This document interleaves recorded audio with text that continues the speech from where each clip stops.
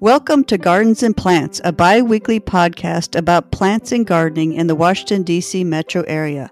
I'm Peggy Riccio, a horticulturist in Northern Virginia. My website, pegplant.com, is an online resource for gardeners in the D.C. metro area. I publish a free monthly gardening newsletter called Peg's Plants Post. And my name is Terry Spate, owner, cottageinthecourt.com, a website and blog where I share all things beautiful in the garden, from the places I visit, highlighting my favorite plants, books I'm reading, and more. I live in Central Maryland. Today's sponsor is John McGee. If you're looking for someone to guide you to a more natural landscape, check out johnmcgee.com.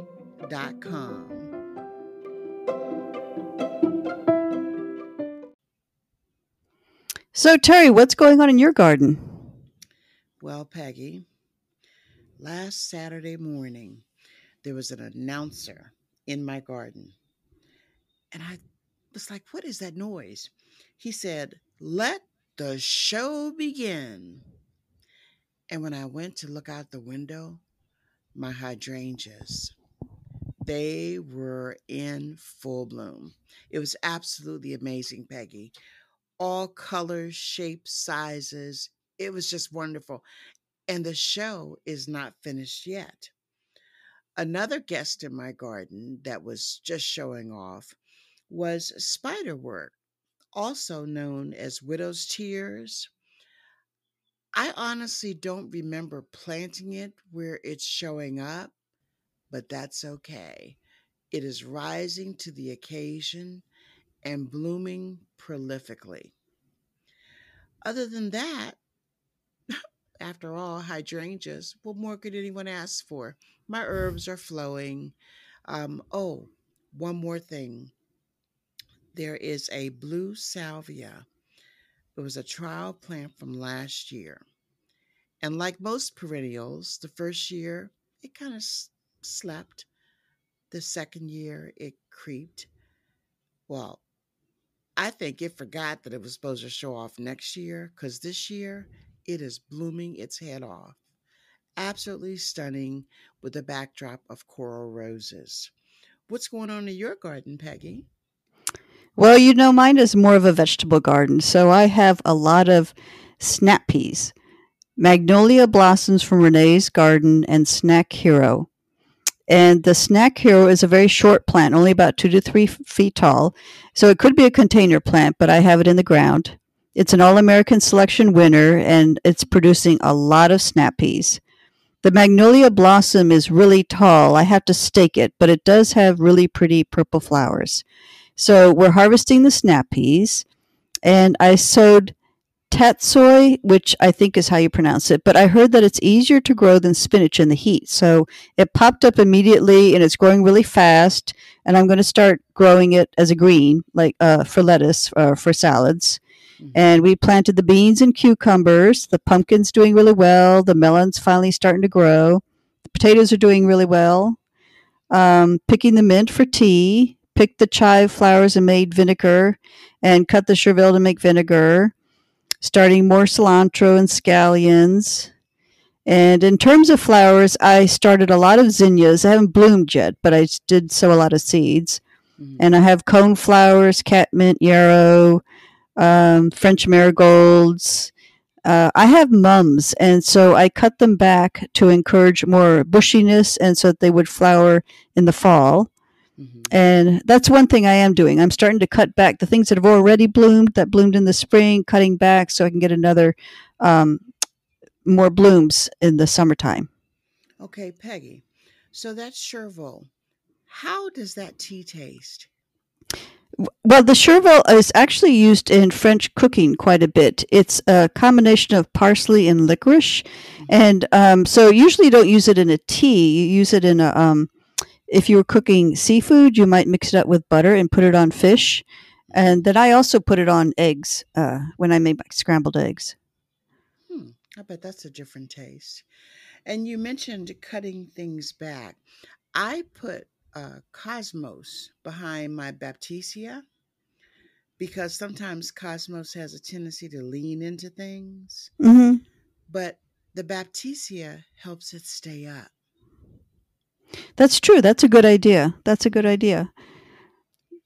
I have baptisia, which are large bushes right now, and I had to cut back all the flowering stalks because they had already developed all the pods, and I didn't want that to happen. So, but that's a good idea of using one plant to prop up another plant. Yeah, yeah. And your mums, my dad used to take the mum cuttings. Hmm. He would dig a little hole in the ground with his spade, put water in it, stick those cuttings in, and that's why all four of us have mums today. That's a great story. That's like a pass along plant or a heritage Yes, plant. That's great. yes, yes. Although we're okay with mums, but there's so many other perennials. But in honor of in honor of my dad, all of us have mums. Uh, so Peggy, have you been anywhere lately? I haven't been able to get to someplace in the past 2 weeks, but what occurred to me is that because many events have been canceled, it kind of frees you up to go to places on the weekend. So I've developed a bucket list. I'm thinking, this is the summer where I'm going to go to places on the weekend. And because usually the weekend would be consumed by going to a workshop or a lecture or a plant sale or something like that. So I'm starting my bucket list for me and my family. It's not just me. But of course, for me, it's mostly gardens. Of course. After all, what else is there? I know. But for my family, it's like, oh, mom. So I thought one thing I could take them to is Glenstone. They've never been to Glenstone, and they would like that. Yes. Yeah. Yes. Now, I don't know if it's still going on. At one point, if you took the ride on bus to Glenstone, you didn't have to worry about getting a reservation. Now, that might have changed because of COVID, but it's worth going on their website and checking out. Hmm. Speaking of which, you know what just opened up is the National Arboretum. I just read about that today. Yes. Yeah, it's only going to be open certain days, certain hours, and all that stuff. But still, progress. I'm telling you, there's light at the end of the tunnel. Oh, yeah. Oh, yeah. And it also is the perfect time to go to places that you've never been before, Hmm. like the Helen Taw's Garden in Annapolis near the Academy. You don't really hear many people talking about it, but it's a beautiful garden. Take it from me. None of the buildings are open, none of the educational opportunities are taking place, but to walk the grounds from sunup to sundown, it's open. So that's one place that I snuck into. And Surrey Brook in Middleton, that's Hmm. another place. While they're limiting the number of people in their greenhouses, but what a beautiful drive, a beautiful setting, and a great way to support a local garden. That's true. Mhm. You know what? We have an email box. It's called Gardens and Plants Podcast at gmail.com. And we're starting to get emails, and people are asking gardening questions. Mhm. So this week, a listener asked what the term deadheading meant. Ah, well, deadheading, to cut off the finished bloom, usually at a joint or where the two leaves meet, and sometimes that will encourage reblooming. Now, what is your definition of deadheading, Peggy? Off with their heads. No, I'm just kidding. So when a flower has blossomed and it's past its prime, you want to cut it off with your snips because you want to, first of all, get rid of that unsightly mess. But you also want to encourage more blooms. So the plant will be encouraged to have more flowers. And deadheading is something that usually you do throughout the summer. And then if it's not diseased, you could put it in the compost pile. Right. And what a great way to continue visiting your garden, right? Right, right. It's a maintenance thing. So if you're new to gardening, it's going to be a maintenance chore. But it's great because, you're in the garden and you're looking at things and you're enjoying the garden. Too cool. Well, I'm glad the questions are beginning to roll in. And Yeah, it's great. repeat that email again, Peggy. It's gardens in plants podcast at gmail.com. And it's in our show notes. Okay, great. Great. So, Peggy, what's up next? What are you listening to? I know you've always got your ear on the educational front. Well, I'm really excited because the Mother Earth News Fair, I've never been there before, but they are in this area in the summertime and I've never been in person, and now it's going to be virtual. And it's actually Mm, quite a deal. It's actually quite a deal. I registered, it starts June the 20th. So just Google Mother Earth News Fairs. And of course, I'm in Alexandria, so River Farm, home to the American Horticulture Society, is going to be opening up again. So I'm excited about that. mm, And Green Springs, which is in Alexandria, the grounds have been open, and it's a beautiful place to go. And they have a little plant shop in the back, and now they're selling plants from their plant shop online, and those are good deals too. You should go check them out. mm.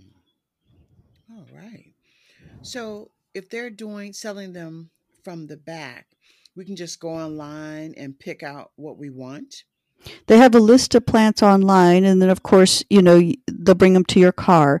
But in normal circumstances, you can become a member of Friends of Green Springs and get a discount, or you just go regularly. But the deals are really good, and they're propagating from plants that they have. So it's not like they bought them wholesale and then bringing them in, and they're not really trying to make much of a markup. So it's a really good deal.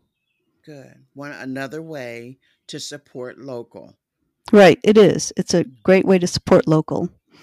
And the other thing is, I have not been to this before in person, but the 2020 Sustainable Garden Tour in Virginia is going to be virtual now. So that's something to check out.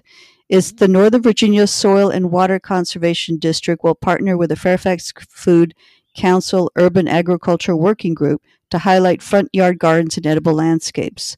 And this is all virtual. So just go to the Northern Virginia Soil and Water Con- Conservation District mhm. and go to their website and check it out. So that would be interesting. There's so Yeah. much virtual stuff now. It's just great. Yeah, and that way you stay in touch with gardening as a whole, and virtual experiences are great for new gardeners as well as seasoned gardeners. It's a win-win. So what are you watching online now? Are you going to any places online or watching anything online? Well, I was in England this morning, but I'll tell you about that another day. Well, you I know that virtual Chelsea show is still available on YouTube. I know. That's what I'm watching, Peggy, because I just can't get enough. I have a list of plants that I need. How I'm going to get them, I don't know. But there were plants that were featured at Chelsea. And I mean, it's just amazing the things that they can grow in England. And they eventually make their way stateside sometimes. But just immersing myself in an English garden is just a dream come true. When I went to the Physic Garden last year in London, even though it's small, I could have stayed there for 2 days. So, pretty much everything that I'm watching online has to do with English gardens, visiting England, Rick Steves, England, And you were there Paris last is, summer, yes, I right? You was. Yeah. but just England or both Paris and both or just England? Um, both, because I couldn't do one without the other. There's so many gardens in Paris. I probably will always try to go to Paris at least once a year. But England has opened up a whole new world. Right now, my focus is on the Sussex area and Hmm. south of England because it's different than what I saw at David Austin Rose Garden and what I'm guessing is called Central London. The gardens in London were fantastic. I even went to Kiswick, which was amazing. But if you go online and think of places that you've dreamt about and visit them online, it will encourage you to maybe not buy that extra pair of summer sandals and put that money towards travel. Maybe just buy, okay, I'm really struggling here, two perennials and divide one to make three. I can justify not buying shoes, even though I'm a shoeaholic. Justify not buying three of a perennial. But when I think about the places I could go, if I save that money for garden travel, it becomes easier all the time. Right. So, yeah, England is a place to visit as well as Paris and Italy as well, but haven't got there yet, but I'm heading that way.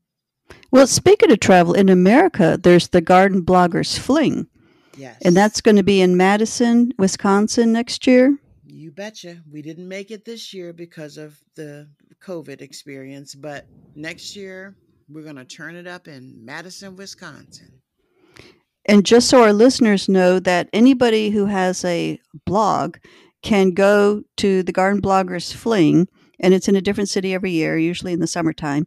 And it's just for several days where you just go and see beautiful gardens that are could be private gardens or public gardens, and it really is a blast. It really is. Yeah, and you can it's really mixed up and it's a great way to fellowship with other garden writers, garden bloggers, not only that are here in the United States, but some that are even across the pond.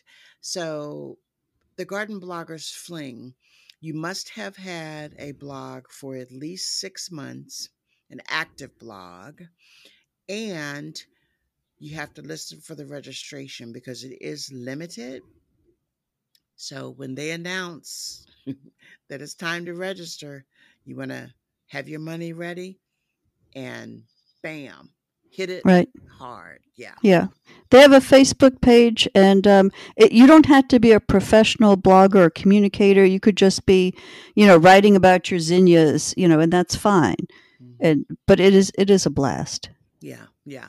And honestly, the Garden Bloggers Fling, I have very deep friendships with everyone that is a member of that. And it's just because of when we hosted here in Washington, D.C. in 2017, those friendships were seeds at that time. They have now grown into a full fledged garden of people that are like minded. It's amazing. Is there any place? Do you have a bucket list or any place you want to go to locally this summer Okay.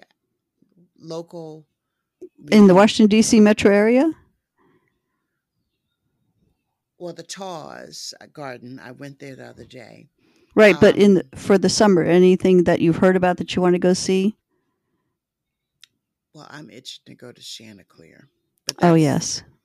it's Well, been that's close. I mean that, but yeah, but still, that's a bucket list item. That's on the list of things to do in one's lifetime. yes, yes, because once you've been to Chanticleer, you could not imagine never going back there again. I miss spring, but I want to see summer evolve.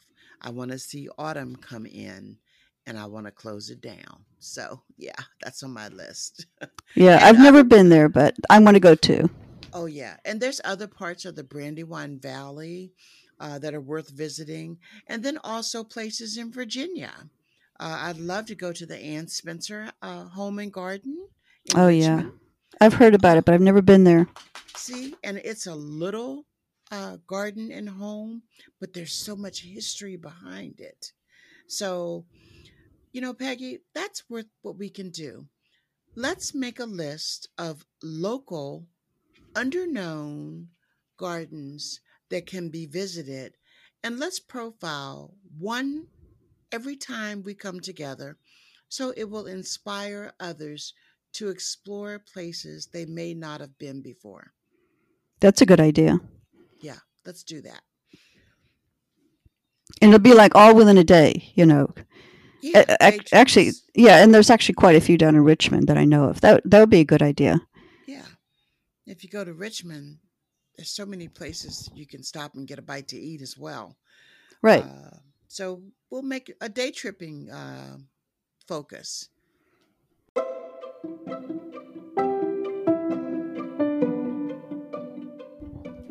All right, so we'll pick one for the next time, and our next broadcast is going to be on June the 22nd. Let's see. So I guess that's it. So we broadcast every 2 weeks. Gardens and Plants is a podcast that is done by professional garden communicators, and we share what is happening in the DC metro area, including Northern Virginia and Maryland suburbs. Visit our websites for more detailed information at pegplant.com and cottageinthecourt.com. We're also very active on social media. You can find me at Pegplant and Terry at Cottage in the Court. Both of us have links to this episode on our websites. Our podcast is available on 9 platforms now. We just added Stitcher. And then there's Apple Podcast, Anchor, Spotify, Breaker, Google Podcast, Pocket Cast, Radio Public, and Overcast. Remember to email questions and comments to gardensinplantspodcast@gmail.com. Goodbye for now, and remember, there's always something happening in the garden. Bye, Peggy. Bye-bye.